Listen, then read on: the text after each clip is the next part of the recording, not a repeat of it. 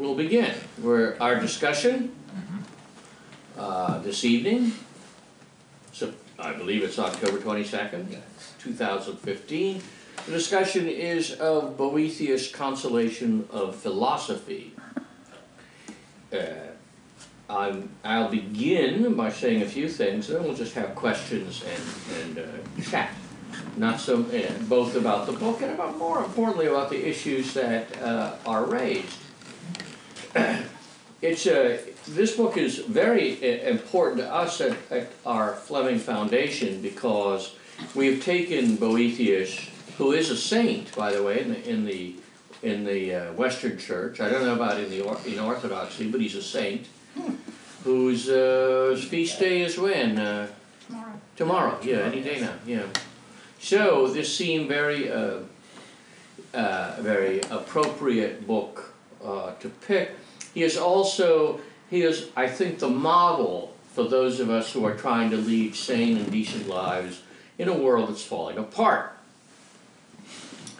I'm not going to go over the whole story of his life. He was a wealthy Roman of the highest social class, had a superb education.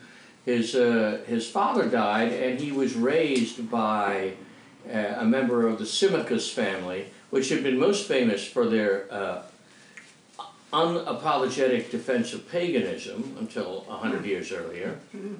And it was a Symmachus who clashed with St. Ambrose over restoring the altar of victory in the Roman Senate. Obviously, by now, they had become Christian, and he married, in fact, his guardian's daughter. So there was a very close relationship between him and his father-in-law. He had a brilliant career in the Roman bureaucracy, even though this was after the fall of the Western Empire to the Germans. Theodoric, the Ostrogoth, was the king of Gothic Italy. He wasn't really the king of Italy, he was the king of the Goths in Italy, but he had an official position as a kind of deputy to the Roman emperor. The emperor gave him, had given him a mandate to rule. Theodoric was a noble, an inspiring man, but he's like one of those chimpanzees. They're cute when they're young, and then when they get a little old, they rip your face off.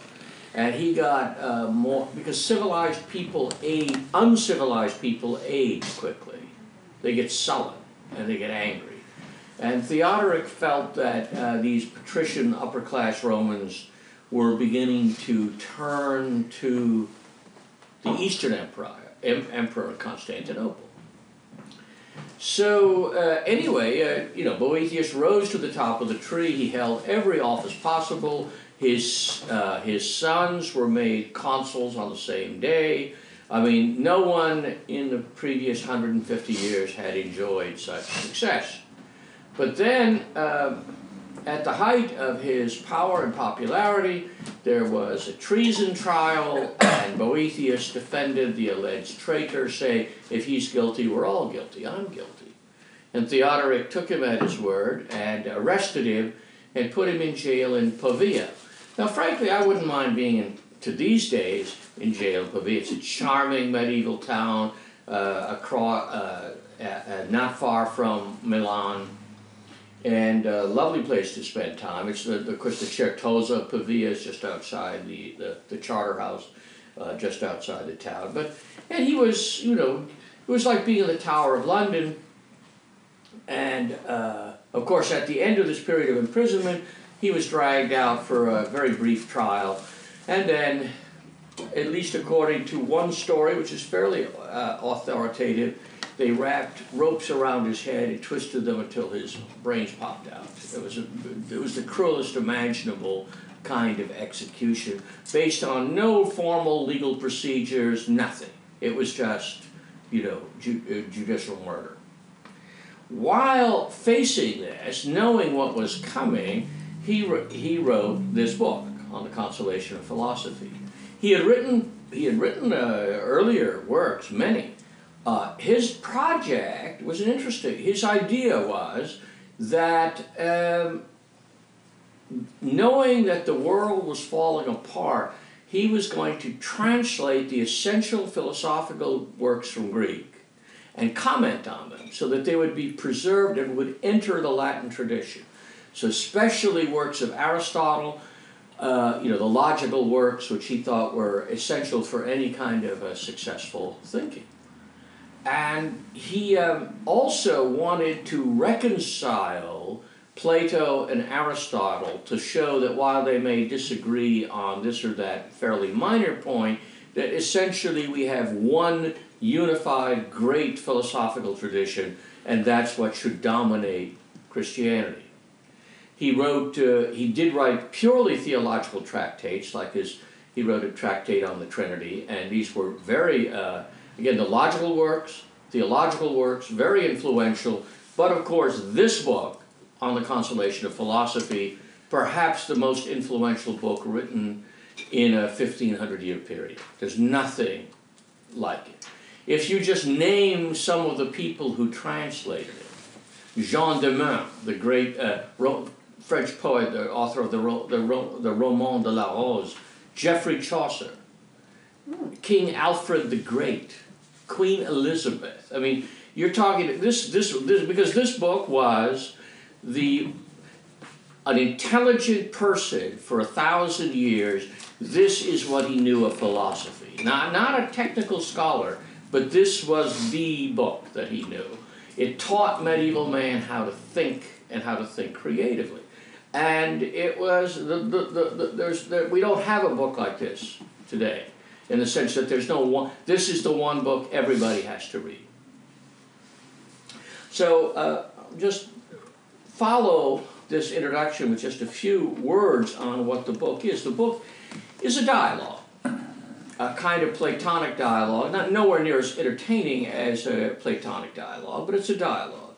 Boethius is wailing and moaning. He's a virtuous, hardworking, decent person, and now this happens. The world's unfair. How is this right that this should happen to me?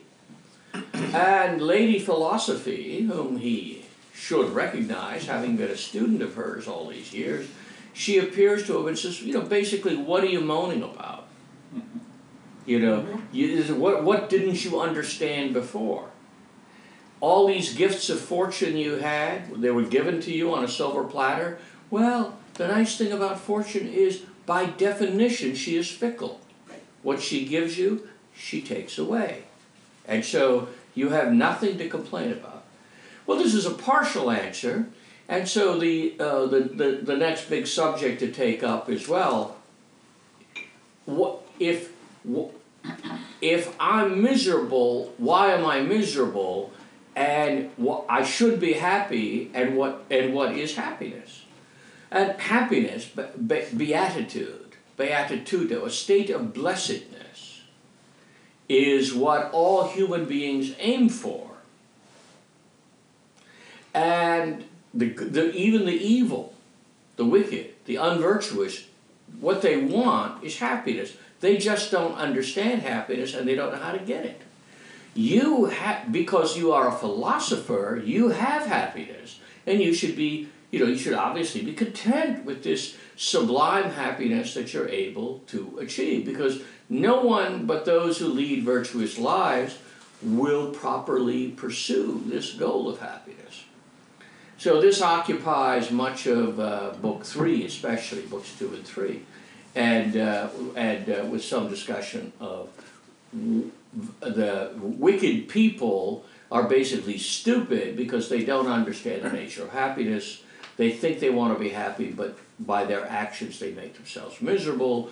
And in fact, the only time that wicked people are beginning to be happy is when they're punished for their wickedness, which is something of a... So, I was saying earlier, if Mrs. Clinton gets locked in jail and beaten every day, then she'll begin to be happy. But until then, no. So finally, the most difficult part of the book is the last book, book 5, which is where Boethius ratchets it up and becomes a professional philosopher, because, and we'll take up all these things through questions and discussion in a minute. But essentially, he has philosophy is trying to establish for him, what is the nature of happiness. There's a just order. People, people are rewarded or punished for the way they live. And then the question begins to be, well, but how can you reward or punish people if God, through the laws of necessity, controls everything? If God knows from the beginning what you're going to do, exactly, he knows everything in advance, then how is it you have any free will? Well, this is the question that Jean Calvin was going to make, 1,000 years later. And it is not a trivial question. Calvin was a brilliant person. I think he came up with exactly the wrong answer that Boethius is here attacking, but it does not detract from his genius. This is not a question that is easy. And so this gives us the most difficult part of the book, because philosophy has to bring Boethius to understanding that that there are two truths, basic truths that you have to accept. One is that God has all knowledge and all power, because that's basically, if you're a Platonist, that's the definition. On the other hand, if we must have free will, because if we don't, life has no meaning. Why bother to pray? Why bother to be virtuous? Why punish criminals? It's not their fault. Which is essentially the position taken by the left today in Europe and America. This poor person was raised in the ghetto, or this poor person was ruined by indulgent, wealthy parents. Whatever it is, we all have a get out of the gas chamber card, free. None of us is responsible, and since both of those you have to accept are false positions. Therefore, how can we reconcile? How can we find a way of saying, yes, God has all power and all knowledge on the one hand, and on the other, we are perfectly free to make decisions and be held responsible for them. So, having given that brief and trivializing introduction, let's, where do we begin? Want to start with the early arguments, or just want to start anyway? Yes, the early arguments. Okay. Who would like to raise a question? I'd like, would you comment on the literary device of personifying philosophy and even some of the other emotions, the way the poetry talks about them as people. Yeah. Lust and well, that's enough. But why is this something that we see more in pre-Christian authors? Yes. Is it a device that the early philosophers used?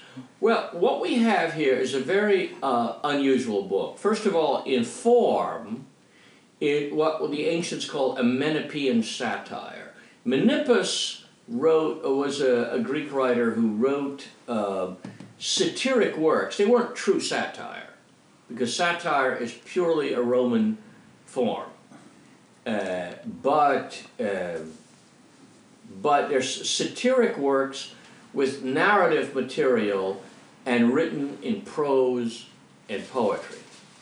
Okay, so this was, you get it in a variety of ancient writers. It's just one of those things. It's like science fiction. A lot of people will do one science fiction book in their career. And so the external form is quite interesting. It has led some it has led some unstable minds to say, well, if it's written in the form of a Menippean satire, then philosophy has to be a chump, and we're supposed to laugh at her. No. This is what happens when you go to graduate school today. No. He took the form, he did not, he had obviously a higher purpose. The personification of virtues and abstractions was fairly popular, not so much in the early classical world, but as in the Hellenistic world. I mean, this is the kind of stuff that goes on over and over. So that would not have disturbed anybody, and it lasts into the Middle Ages, and you get this stuff in the Renaissance too, whether it's, philosophy or beauty or, it's it can be done a little more subtly. In other words, you can use a character with a real name, but often the virtues will appear as characters, and of course in art they were. You'll have the graces, the muses, philosophy, humility. There'll be statues of this, and it's sort of the same thing. The other aspect, literary aspect of the book, is that it is written in the form of a dialogue. Now, the first substantial works of philosophy that we have, of any great length, are Plato's dialogues, and the dialogue has always been a form embraced ever since then by some philosophers. Cicero wrote philosophical and rhetorical dialogues. Aristotle wrote dialogues. They've all disappeared, but apparently they were quite beautifully written, unlike the surviving works of Aristotle that we have. So Bishop Berkeley wrote Hume wrote his dialogues on natural religion. So it's a form that goes on. The great thing about the dialogue is that you get to have give and take, and if you're brilliant like Plato, you pit people who are 60% right against people who are 40% right, and you have a dramatic theme when you characterize these people are brilliantly portrayed. Almost no writer of philosophical dialogues has been successful like that. They're not very much. Cicero is the nearest thing. That is, his characters sometimes seem almost real, but so you take the form of the dialogue, you merge it with the Menippean satire, and you have this sort of dramatic work. You could almost stage it. Yes. I was surprised to see these little bursts of poetry. Yes. And I do not know where this sort of prose and poetry comes from. Well, that is Menippean satire. Okay. And you get it in in a variety of Greek and Roman writers of a later in the Hellenistic and Roman period. So it is today when poetry is the part in a book you skip. Yes. We might think it's relatively unsuccessful. Interestingly, now here's something I don't have the answer to. The poems seem to me artfully and skillfully and correctly composed. They're written in a variety of different meters. He's more influenced, say, by Horace than he is by just, say, Lucretius, who has just every line is dactylic hexameter. These are different sort of metrical forms. I can't speak authoritatively, but they seem to me to be among the last competently constructed verse in Latin for 1,000 years. But I haven't studied them carefully though. My edition doesn't even show it as quote poetry. Oh, does yeah. Yours? Yes. Well, yeah, Is it isolated and Yes. Yeah, for example, let's take the like book one. Book one begins the Consolation of Philosophy, and it begins with a poem.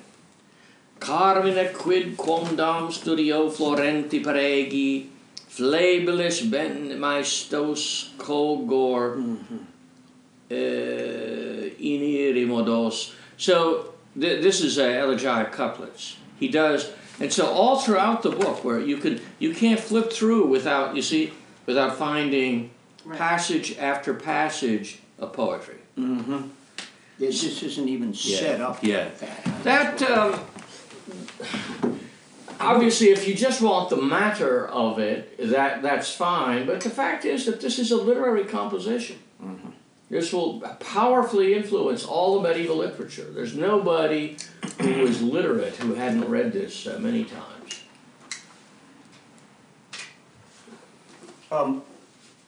Something you didn't mention, I'm sure you know though, is that his complaint against unfair charges don't come so much from Theodoric Yeah. as they do from courtiers Yes. or people that were influential. That's right. And those are all Romans. Mm-hmm. Mm-hmm. You see, so he is particularly ticked. It's one thing for these savage Germans.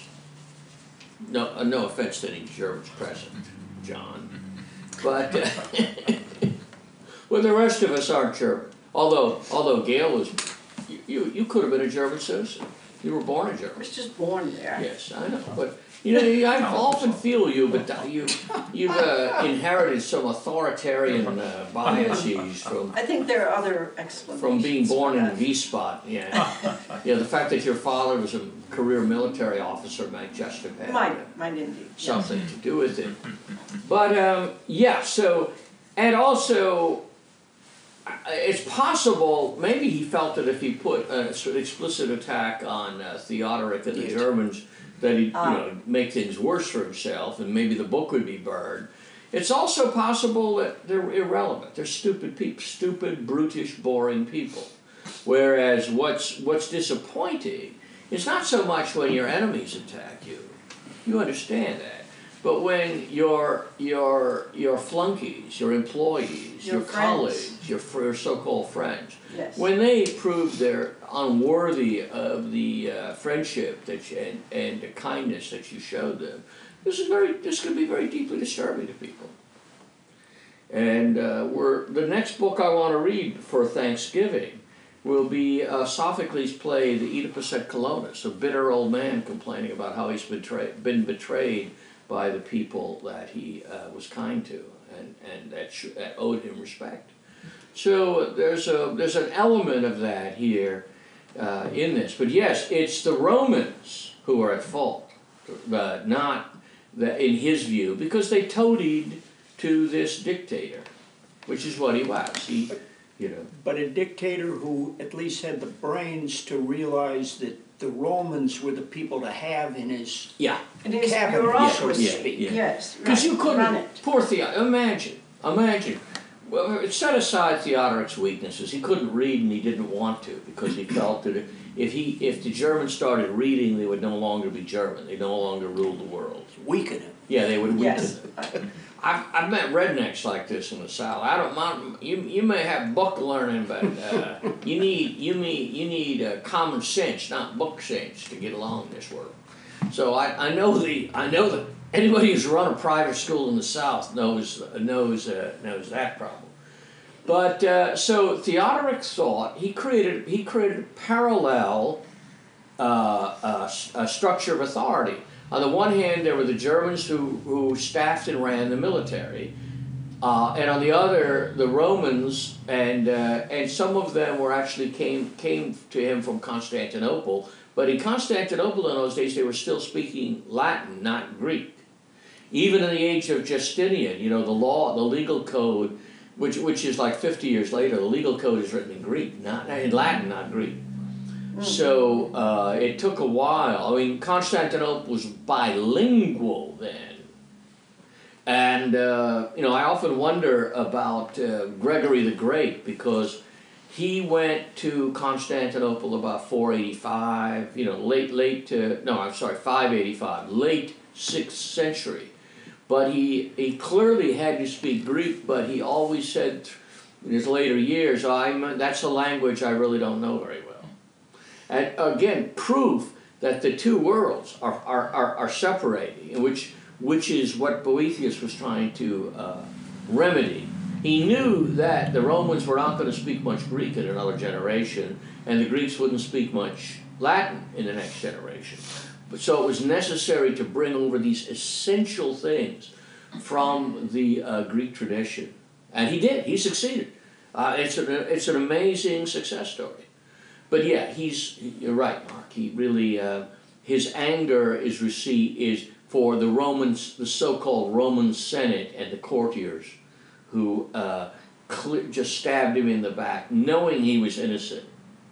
And Theodoric thought he was guilty, because by then Theodoric was getting paranoid, like the old aging gorilla.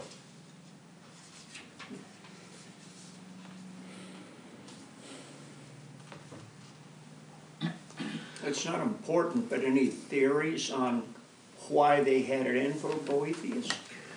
There was a growing feeling that as the Germans were less and less tolerant of civilization, more and more people were thinking, gee, Rome still exists in Constantinople. So it's like, imagine you're an old man married to a beautiful young woman. The beautiful woman had a husband, but he died in the war. And sometimes you catch her looking out the window dreaming. And then the ex-husband shows up. And she says, well, I'm still loyal to, oh no, I can't, that's all over. I have to be loyal to my new husband. And you look in her eye and you see what she really wants. And I think that's how could any Roman fail to dream of a reunification of the empire and restoration of civilization? They did not think the game was over at all. Nor did Justinian 25 years later, when he invaded and conquered Italy and drove the Ostrogoths out. So they thought it was possible. Was Boethius a traitor? I don't believe it for a minute. And there's no evidence that there was any kind of conspiracy. But did he think that someday the Germans would fall from power? I think so. Because they weren't capable of holding it.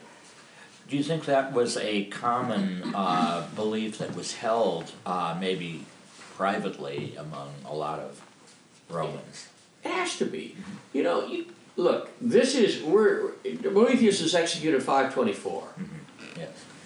The overthrow of the last Western emperor, Romulus Augustulus, took place in 476. So we're talking, it's 50 years. Okay. It's been 50 years of savagery, and yet there's still been a Roman order, and there's still officially, it's part of the empire. And schools are still functioning, the law courts are still functioning. The Germans have their law, the Romans have their law. It's very difficult. How about this? How many Catholics and evangelicals have you met who said, look, this is still a Christian country?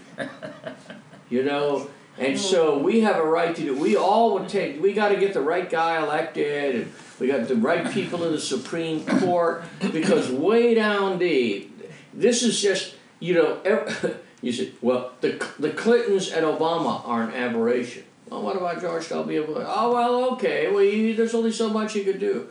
Well, what about Jack Kennedy? What about Franklin Roosevelt? Are these, how far back do we have to go before you begin to realize, no, you live in a country where you are the enemy? And the answer is, how many Catholics and evangelicals accept this? Very, very few. So you could imagine when you've got something, America, the experiment in freedom, that's a little thing in world history. The Roman Empire was a very big thing. People were saying, well, how long did the empire exist? Well, the Roman state came into being, let's just say, in the 8th century BC, and the Roman Republic in the 6th century, and it had been going on forever. I mean, this was just, the Roman Empire is the way things are. Everything good. Yes.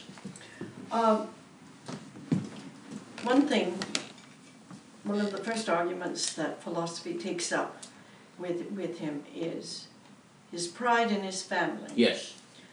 And, you know, we can say, oh yes, this is all quite noble and wonderful, but it must have grated upon Germans. And it's very unlikely that he wasn't parading his pride in his Roman heritage. And that may have also aided Well, they and certainly abetted wouldn't this. have. You know, he came from a family tradition that went back to the Roman Republic. See, yeah. So, and whether or not there's some little fictions in here or not, I don't know. But the fact is that that is what he believed and what everybody else believed. Right. So he had patrician blood. I mean, this is now very few people left in the Roman world that can claim anything like this. But what philosophy has to tell it, she says, look, yes, you married this wonderful girl. She's the daughter of your guardian. She's the model wife. Your father-in-law is the best of men. Your sons have had brilliant careers. All of this, but these were you earned some of this hard work, intelligence. You earned some of this, but fortune has also given this to you. And with what fortune gives with one hand and takes away with the other. If you're going to exult in the gifts of fortune, whether it's good looks, wealth, good family, you're going to be miserable because it will come to an end. You get good health. My poor sister was not sick. She was sick maybe 2 days of her life until she was 19 or 20 and she had her first baby and they gave her the wrong blood and she was sick the rest of her life. Okay. But I mean, she had, bang. Within a day, she changed from being, because I was always sickly as a child. So yes, I had the measles. I had whooping cough. I had everything you could get. My sister never got anything. So, well, what fortune gives, fortune takes away.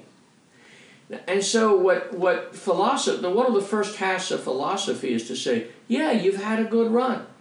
You've had wealth, family, power. You've got everything in your hands, and so what? None of that is really in your hands because some goofball, oversized German who doesn't bathe very often could take it away from you, and he could kill you. He could kill everybody. So, what counts then? Well, what counts is what's in your own hands. And what is in your own hands? Well, doing the right thing for the right reason. Virtue is in your own hands.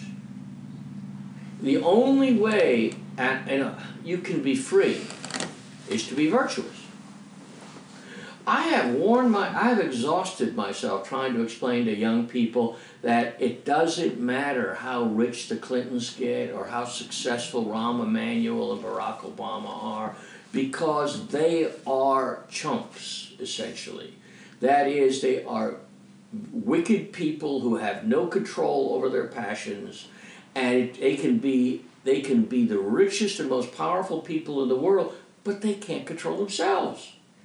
And so nothing is, not even their own life, their own character, their own goals and desires. They don't set anything. They are like sharks. They smell blood and they close in and eat the swimmer. Is the shark superior to the swimmer? No. So that's philosophy's first argument, is to show that going down the line, everything. Even your learning, your social position, everything. There's nothing good that fortune gives you that fortune can't take away. What's important is what's in your own hands. Do we all agree that this is true? Yes. I think so. Boethius did. Boethius did, Plato did, Aristotle did, Cicero did, even if he didn't act like it.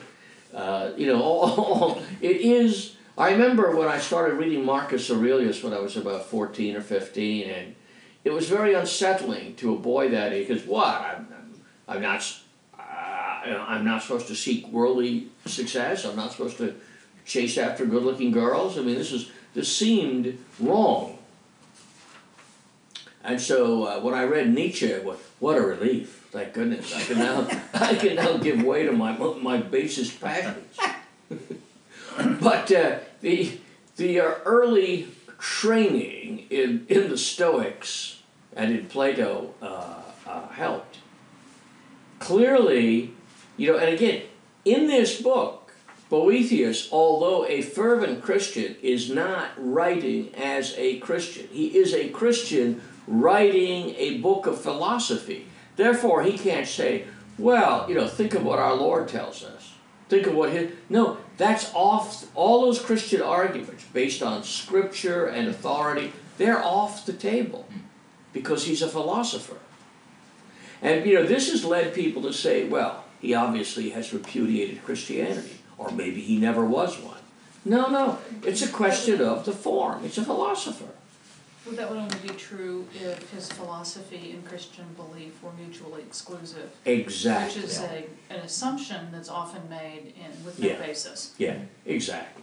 Classical philosophy was adopted by the church. It was incorporated into Christianity, and things that didn't work were of course pushed aside.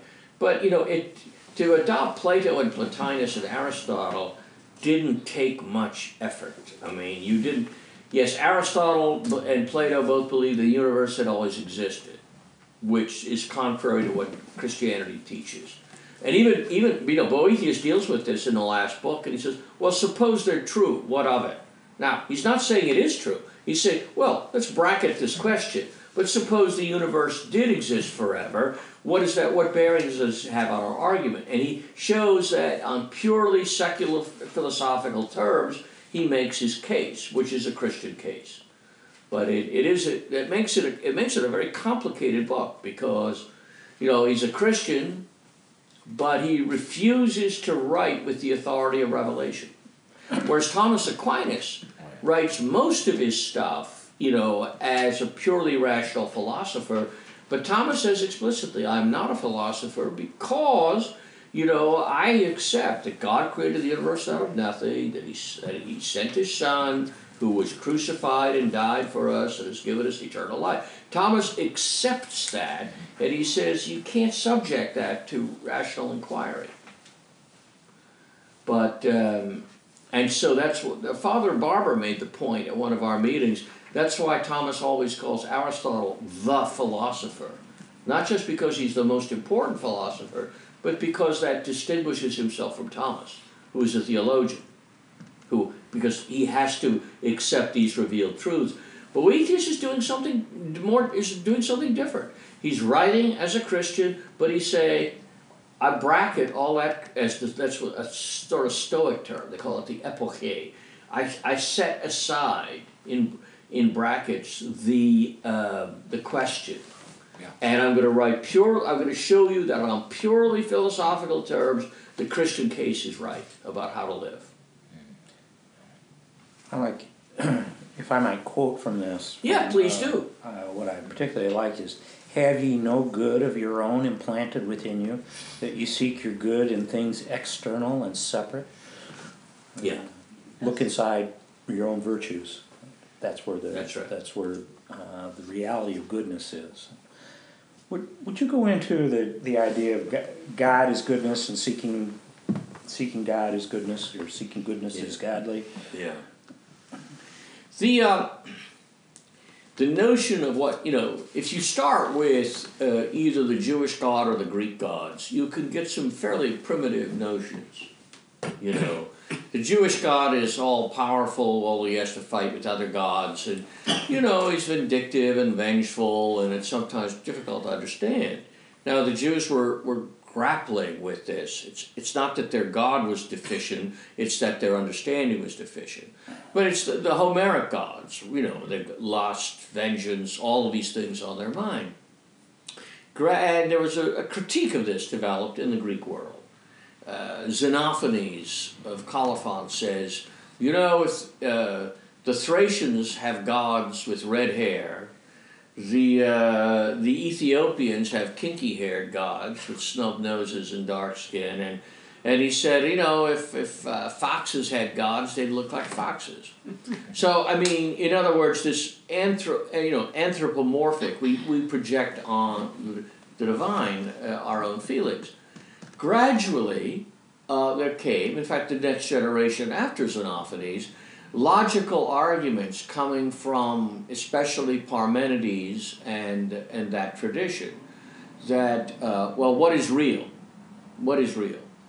What is real is that the ultimate reality is that there is no plurality. Everything is one. Hence, by the way, the emphasis on unity all through throughout Yes. these middle books of Boethius.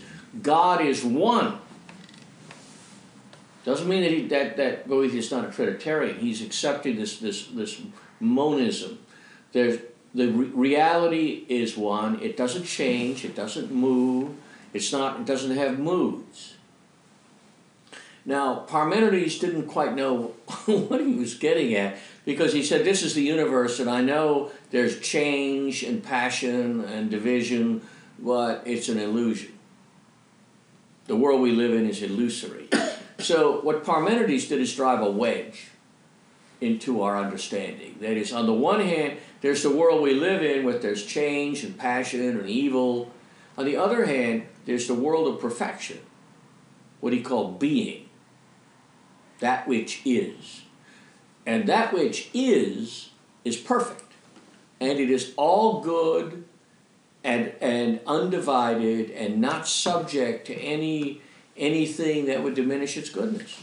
And this is what Socrates and Plato and Aristotle take up. So the object, it's probably that the name, the best guess is that what Aristotle called the book we call the Metaphysics was the theology, because it's an attempt to account for the absolute goodness which is at the origin and the basis for meaning in the universe.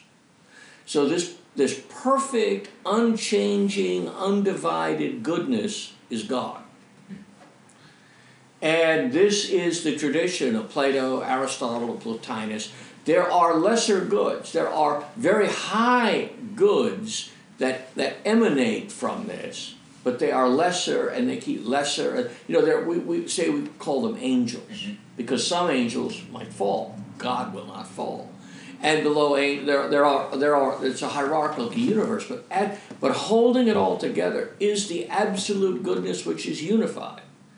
So that to the extent, I don't want to get Neoplatonic about it, but to the extent that we are fully human, realizing what it is to be human, we have and cherish and preserve our awareness, our knowledge, our connection with this absolute good. We can do that through prayer. We can do it through virtuous living. We can do it through contemplation. There are all sorts of, but the techniques may vary. But the object of leading a perfectly human life is to cultivate ourselves so that we are in touch with that absolute goodness. And when we fail, if we fail really radically by becoming angry dictators killing people, we become less than human. We become subhuman. And so to be truly human, at one point, he says in maybe book 5, or book 4, the perfectly virtuous person is a god.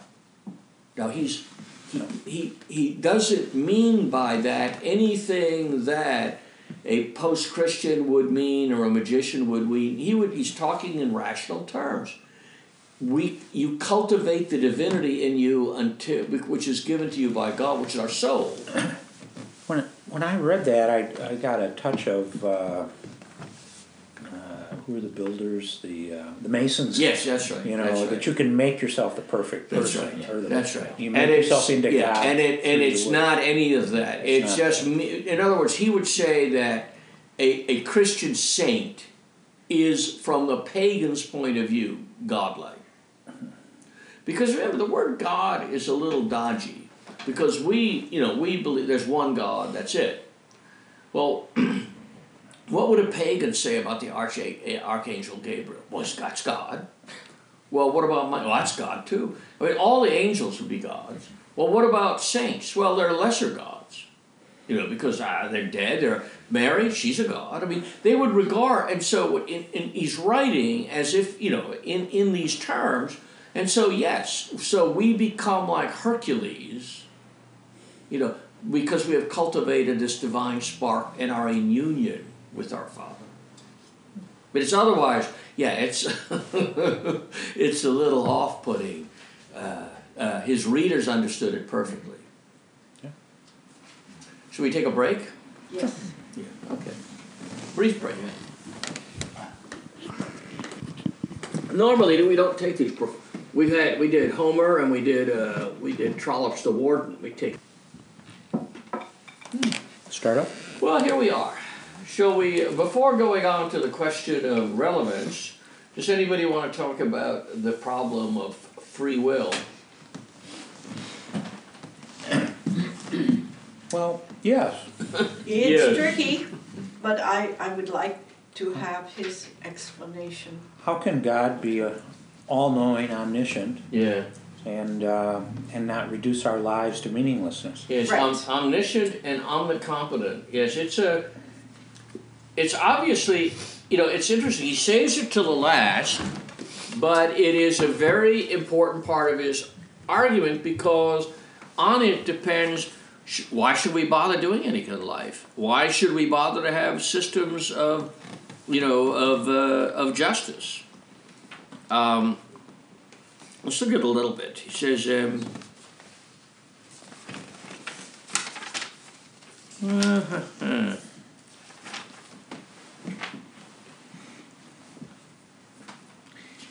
yeah, he says, even though future things be foreseen because they shall be, yet they do not come to pass because they are foreseen. In other words, he's taking up the argument, which you've heard since you were a sophomore in high school.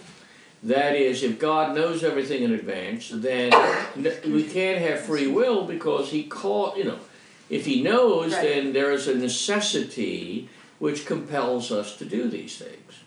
I started to watch a really dumb movie, and it was terrible. It's like made a year or two ago, in which a group of dissolute young people realized that a dead neighbor had a camera that took pictures of tomorrow. So that, and it took pictures of their apartment tomorrow. So that meant that they could get pictures, they figured out a way of getting pictures of tomorrow's race results, you know, and started making money. Exactly. And because if you know things have happened tomorrow, then they have to happen. So Boethius had a series of answers, and and I'm not going to sit here and try to outline all of them. There are a couple of levels of answer. The two most important seem to me, one has to do with the nature of knowledge, and the other has to do with the nature of time. The first argument is that, well, when an observer knows something, does he know it because of the nature of what he's observing, or is it from his own consciousness? Because if say, forget God for a moment, let's say if I were a futurist or a prophet, when I observe things, does my knowledge of what's going to happen, does this come from the things themselves, or does it come from me? And Boethius answers, knowledge comes from the knower, not from the known. The known is passive. So, considering the nature of God, when God sees things, his comprehensive knowledge does not derive from the things themselves or from material necessity that makes those things happen. he knows, independent of, any laws of necessity that make them happen. And he uses, and so therefore free will is perfectly consistent with this. He uses the example, I'll finish this for just, he uses the example of, you observe a man walking and you observe the sun rising. Now in the case of the sun rising, that's rising out of the laws of the universe. That's a necessity. The man walking is because he felt like going out for a walk and getting a breath of fresh air. That free will is involved. You observe both of them. You know that both are taking place, but it's different kinds of knowledge. So the Creator's knowledge of the natural world and of all the laws that he's put into it, that's one thing. Those are laws of necessity. His knowledge of humanity is a knowledge which is of things that have free will. And by the way, this goes to the heart of Aristotle, who always distinguishes between forms of knowledge and art and study that have to do with the inanimate world and those that have to do with human beings that have free will. And it's just, and if I may paraphrase Aristotle, there's no such thing as social science, because you cannot treat human life, which involves volition, scientifically. You could, in an abstract way, you could treat the human body that way, but you can't treat things involving the human mind or art or society. You could treat it systematically and logically and rationally, but you can't draw up the rules. And so this is parallel to what Boethius is arguing here. Question? Well, we'll bring it back to, our Lord's dying on the cross. And there's reports he said, "Why have you forsaken me?" Now. Well, first of all, it's a quotation from the Psalm. It's full of the Okay, scripture, but yes. nonetheless, I would like to think, and I brought up earlier to both of you, that this Botticelli painting in the Uffizi, where the devils are waiting over the cross and the angels are waiting, and it's as if there is a possibility at the very last minute he could curse God and die, so to speak. There is certainly the existential, there's certainly the possibility in the sense that Christ has free will. He can Exactly, do anything that's what I mean. It comes down to free will. He can do anything he wants to do. Right. And also, I do believe that there are Catholic theologians, including the brother of a friend of ours, who overemphasizes the divinity of Christ to the point that, like for example, the temptation, because, he was testing Satan. Satan wasn't testing him. No, that is just baloney. No, right. Okay. Jesus is fully human and fully God. Right. This is the In a mystery. way none of us is. Yeah, but Yes. the point is that like us, he is fully human. He hungers, he thirsts, he feels pain. If he didn't hunger and thirst and feel pain, then this is all just a joke, right? And so the Gnostics who said he was really standing by in the form of a snake laughing at the poor chump on the cross who he had substituted, well, they're logically right if you take that point of view. No, as a human being he suffered. As a human being he was ignorant. Mm-hmm. On the one, as God he knew everything, as human he knew nothing. So it's a mystery.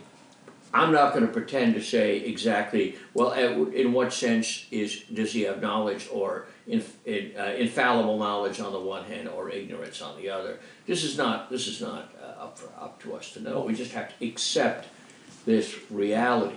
So yes, and so the devils wouldn't know. No. Hence, that is the point. When the devil tests Jesus in the wilderness, they say temptation, like, oh, the temptation of Christ. Like they were dangling candy and women in front of him, and he was going, oh, just give me some. No, this is not what it means. It's the putting. The word is the word you use to like assay a metal. What is this thing made of? What is he? Satan wanted to find out who and what he was. Hence the series of tests he's given in the temptation. And he goes away unhappy.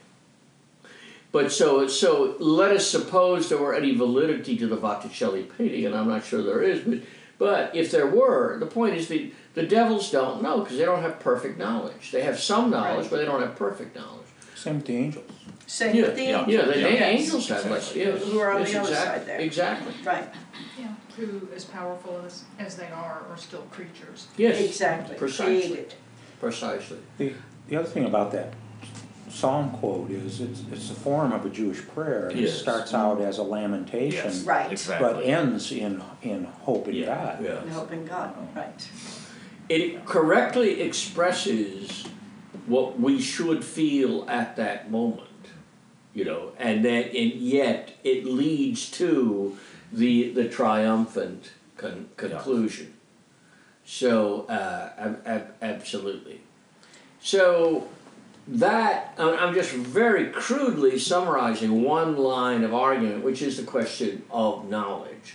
And the fact that that God has knowledge does not mean that that the knowledge comes from the nature of the things and that they are therefore manipulated by material necessity. Because in human things, as Aristotle insists over and over, we are free. And so this pre-knowledge does not have anything to do with our ability, our freedom to make decisions. And so one of the conclusions which Boethius draws is it's right to punish criminals because they deserve it, because they made their They made decision. their decision. This is really important stuff, especially when you have idiotic things like some of the statements in the catechism, or worse things stated by certain officials of the church in recent years, which would lead you to doubt that that we have, because if we're not to be held responsible, and if we're not to be punished for our crimes, then the universe makes no sense. And this goes back to Boethius' earlier argument, which he borrows from Plato in the Gorgias, that the wicked can only be happy if they're punished. They're better off as they're being punished because they're beginning to wise up. All right? So what would you say then about somebody who said, oh, well, yes, he killed all his children and he murdered a bunch of people, but we can't be too judgmental and hard. I forgive him. Well, this is He killed my daughter, but I Yeah. forgive Right. him. Yeah. Exactly. speaks to the essential issue of illegal immigration. What you do not hear in the public square is the fact that it is against the law. Yes, yes. It is, yeah, right. Somehow that's. You have to really punish crimes. And in the and so you're not going to find Boethius facing execution. Facing execution, he is saying, yes, we need criminal justice systems that punish people, because if you're guilty, it begins to bring you back into sync with God. If you're innocent, then you're learning a valuable lesson. It's beginning to detach you from the things you don't need to be so connected This to. reminds me of the license plate of a long since gone Rock Valley College English faculty member, who in my estimation was Marxist in her thinking. And her license on her car, the rear of her car, to the upper left of the license plate, she had this sticker, "Screw guilt." Yeah. Yeah, exactly. Well, obviously, when I believed what everybody told me, that any one of us was capable of committing any crime, and I believed this when I was, say, 15, 16, 17 years old. And you hear this all the time. Well, Yes. there but for grace of grace whatever. go you. Yeah. There but for fortune, sings Phil Oakes, go you or I. Well, no. Most of us are not capable of murdering little children. Most of us, yes, you could kill in defense of your own children, but that's something totally different. So, but when you get over that, you realize, yes, I want to live in a system, under a system that if I committed a terrible crime, they would execute me. I accept that. Okay, let's finish up on this thing, and then we can get to Professor Scarpacci's quest for relevance. And that is, I realized in rereading Book 5 today that I had borrowed much of my worldview from Boethius without remembering it, because Boethius' answer is, okay, look, for the knowledge and power of God is that God's knowledge is different from our knowledge. And he says, look, God is eternal. He says, well, if you accept Plato and Aristotle, which by the way Christians do not on this point, if you accept Plato and Aristotle, the universe is eternal. Because they don't believe in the creation ex nihilo, and Aristotle said, just on balance, it seems less likely that the universe has a beginning. Seems less likely than the contrary hypothesis that what is always has been. And so Boethius, for the sake of argument, because this is a philosophical work, not a theological tractate, for the sake of argument, he says, okay, suppose they're true. He doesn't say it's true, but he says, suppose it's true. What do we deduce from that? He said, does this mean that God is coterminous with the universe, that they both came into existence together? Well, no, it does not mean that. And he says, it doesn't go into the problem of, well, if the universe existed forever, then when did God exist, apart from it? But he just doesn't take that out. But he said, well, look, there's a difference between the eternity of God and the perpetuity of the universe. And perpetuity, the universe is perpetual because it has no beginning and no end. But it is still sequenced, A, B, C, D, E, F, to the end of time. From the beginning to the end, things happen in sequence. So there's a sequence of time, whether it's clock time or what Henri Bergson called durative time, the organic time that we experience. And he said, God's not like that. For him, now I'm giving you my really dumbed down version, God doesn't experience time. God is outside of time. He is eternal, not because there's no beginning and no end, like the Aristotelian universe. He's eternal because time means nothing to him. Time and space are irrelevant. He has perfect knowledge of all time and space. So his knowledge of the future is not knowledge of the future. For him, and Boethius makes this explicit, what we seem to think we know in the present, he knows the future and the past. Because he has never not been, and there is no past for him and no future. So he has total knowledge of everything going on. So it's not like he's not only not predicting the future, he's not controlling events. He's simply present in all of it and aware of all of it. So this makes the whole sophomoric question of, well, if he knows everything and control everything, then how do we have free will? It just blows it off the page. I've been making this argument for 20 years and I've forgotten where I got it from. I stole it from Boethius. He defines, he says, eternity is the possession of endless life, whole and perfect, at a single moment. Mm-hmm. Exactly. How brilliant. Isn't it? How incredibly brilliant. Because God lives in an eternal present. We live in our present, which is the only thing we had. But for him, the whole universe at all time is present. With respect to free will, in Book 5, Prose 2, I may just read this short passage. I have listened carefully and agree that chance is as you say, but within this series of connected causes, does our will have any freedom? or are the motions of human souls also bound by the fatal chain? There is free will, philosophy answered, and no rational nature can exist which does not have it. Yeah, Yeah. exactly. If we don't have it, we lose our approach to divinity, and we sink. He says, just as very virtuous people rise above being human, wicked people, by giving up their rationality, sink below and become beasts. And by the very Aristotelian understanding.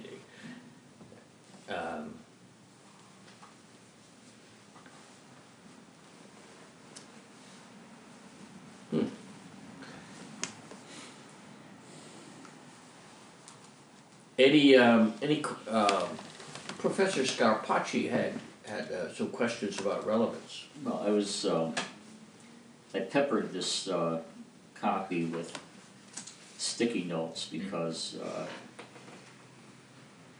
page after page I kept thinking about the contemporary relevance of things, and even even as a man of the theater, I found that even early on in book 1, under prose 1, there's a section in which philosophy, when she saw the muses of poetry standing beside my bed and consoling me with their words, she was momentarily upset and glared at them with burning eyes. Who let these whores from the theater come to the bedside of the sick man? And I was thinking about how it is that people often refer to those who are involved with theater as theater gypsies. Yes, yes. Whores of theater. Huh? The thing is, Augustine has some terrible things in the City of God to say. We respect these pagans.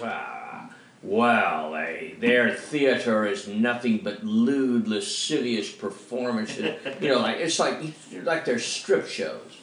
Now, I don't know if Augustine had read probably a schoolboy selection of Greek tragedies. That would be about 30 or something like that, at least.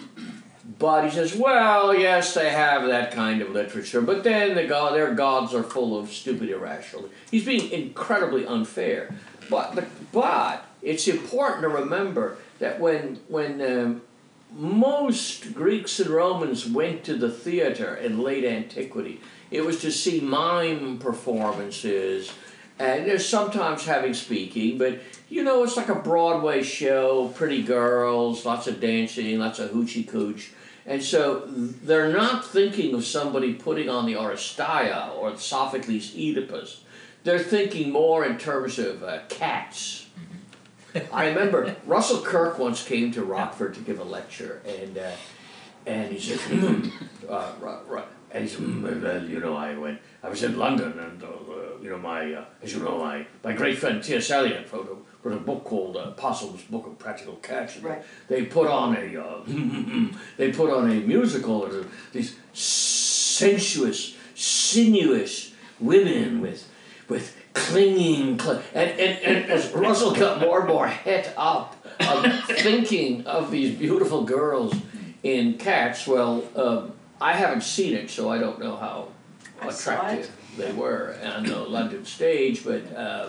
Well, how excited are you about something that's dressed like a cat? Obviously, Russell was. All right. Women in leotards. Huh? Yeah, he was disapproving, but grudgingly disapproving. Whiskers. So my point is Whiskers. that we're not talking about the kind of raunchy stuff they put on the Broadway stage now, but still, the kind of things that Boethius is condemning is not Sophocles and Euripides. What he's condemning is these mime performances with scanty. Can we assume that none of these have survived? We have very little. We have quotations. We have allusions. But even some of the farces and things like there's some really bizarre things. Like there was a guy, I don't remember his name, but in the late Republic, it was a Roman. He was either a knight or a senator, and he wrote these things and was performed among his friends. and he was a gentleman, and Julius Caesar invited him to perform in a public place. And this was felt, no, a Roman aristocrat does not do this, but the guy cheerfully did it to make Caesar happy. And this has been sometimes this has been portrayed as an act of despotism. It's been portrayed as an act of depravity. I rather think this was like asking Noel Coward to put on a show for you. You know, I think it was more like that. But no, we don't have this stuff. We have we have in the Roman tradition, the latest stuff we have dramatically is basically we have these closet dramas of Seneca. We don't know if anybody ever tried to perform them or not. Very influential literarily throughout the ages, but I don't know that they were performed. There was another passage that I found so universal. Again, this comes from Book 2, Prose 6 section. It's a clause, actually. Nature abhors the union of contraries. Yeah. Yes. The most immediate thought I came to was gay marriage.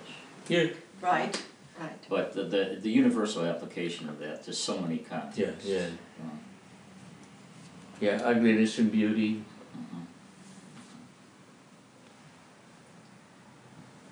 And there was even a reference that reminded me of that play, You Can't Take It With You.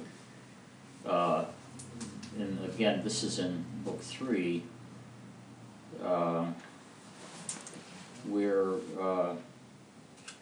see if I can find this passage for a moment here. Pardon me for being, oh yes, Poem 3. Though the rich man has a flowing torrent of gold, his avarice can never be fully satisfied. He may decorate his neck with oriental pearls, and plow his fertile lands with 100 oxen, but biting care will not leave him during life, and when he dies, his wealth cannot go with him. And I thought about Grandpa Vanderhoff, and You Can't Take It With You. Yes. Right. You just can't take it with you. Yeah. Tom, Yeah. I have another remark. Isn't there somewhere in Plato where he talks about opposites attractive to each other as a male and female Yes. and all that? But I don't know how to square this with what Boethius Well, is saying. they're not moral opposites. No, You know, no, right. there are but even there, Plato's notion of unity leads to weird things. Like in the Symposium, he makes an argument. Actually, puts it in the mouth of Aristophanes, and it's an argument I utterly reject, which is that once upon a time, there were different types of human beings. There was the perfect human being, which was composed of two parts, male and male. Then there was a type that was female-female, and then there was the male-female type, and that's inferior. And so the male, the half-male, half-female, it goes through, their descendants go through life chasing members of the opposite sex, whereas the perfect type is the all-male, which is more interested in men. And clearly, this is an he puts it as a joke, but I think there's a profound mistake within even the joke, which is that, and in my answer is to go back to an earlier Greek poet, Empedocles, who said, you know, the universal forces are love and hate, or love and strife, and love makes everything come together into one.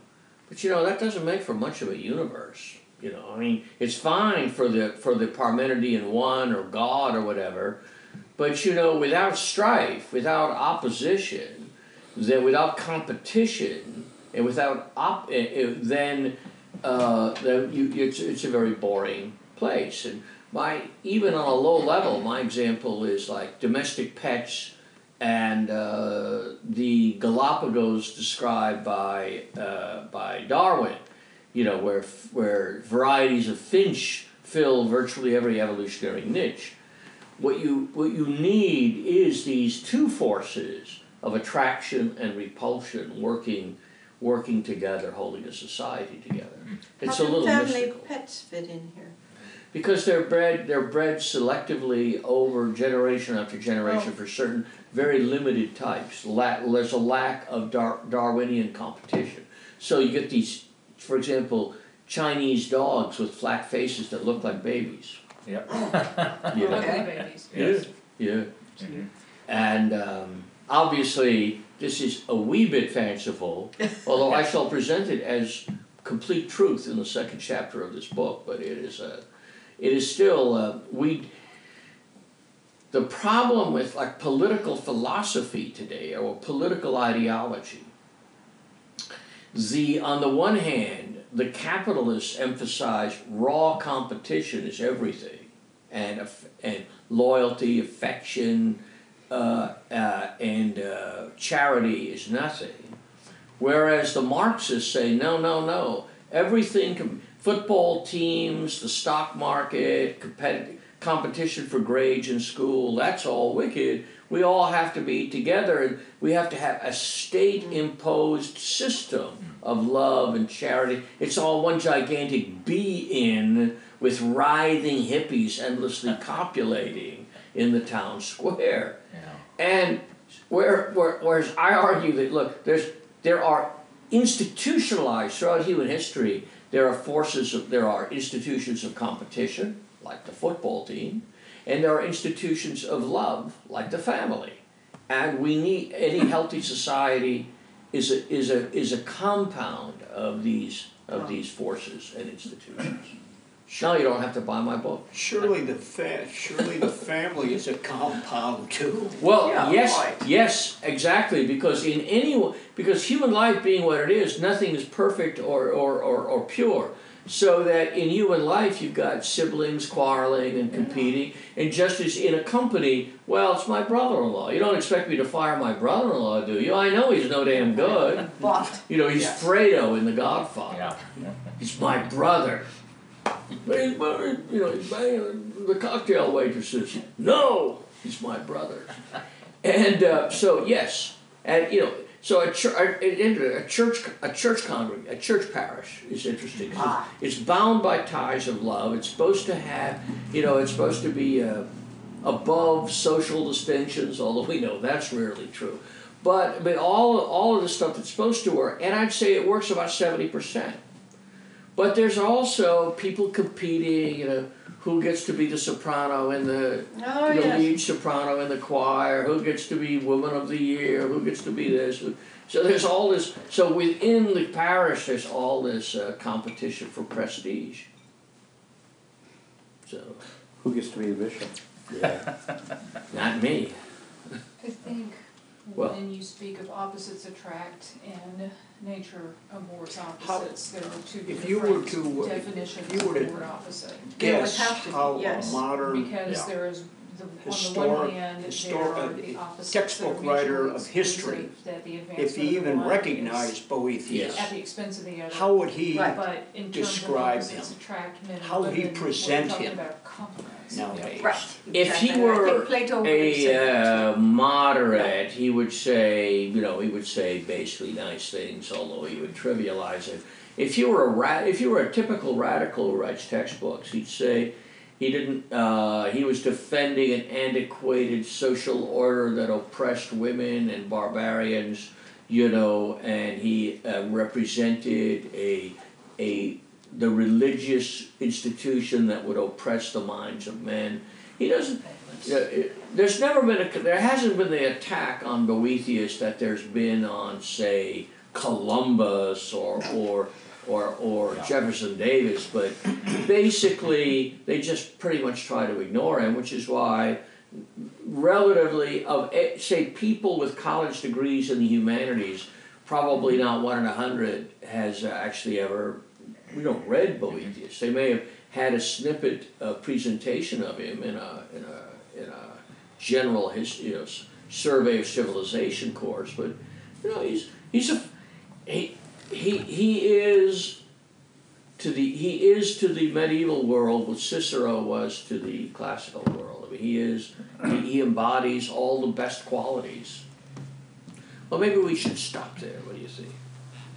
No? One more thing. Okay, I get to say one thing and then we'll stop. good.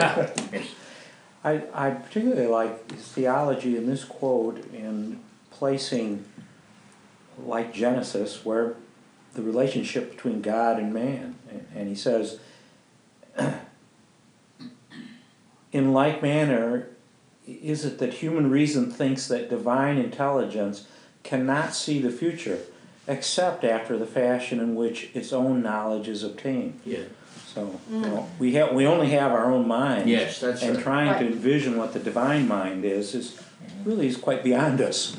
We conjecture on the basis of reason and evidence, whereas the divine mind understands and understands everything.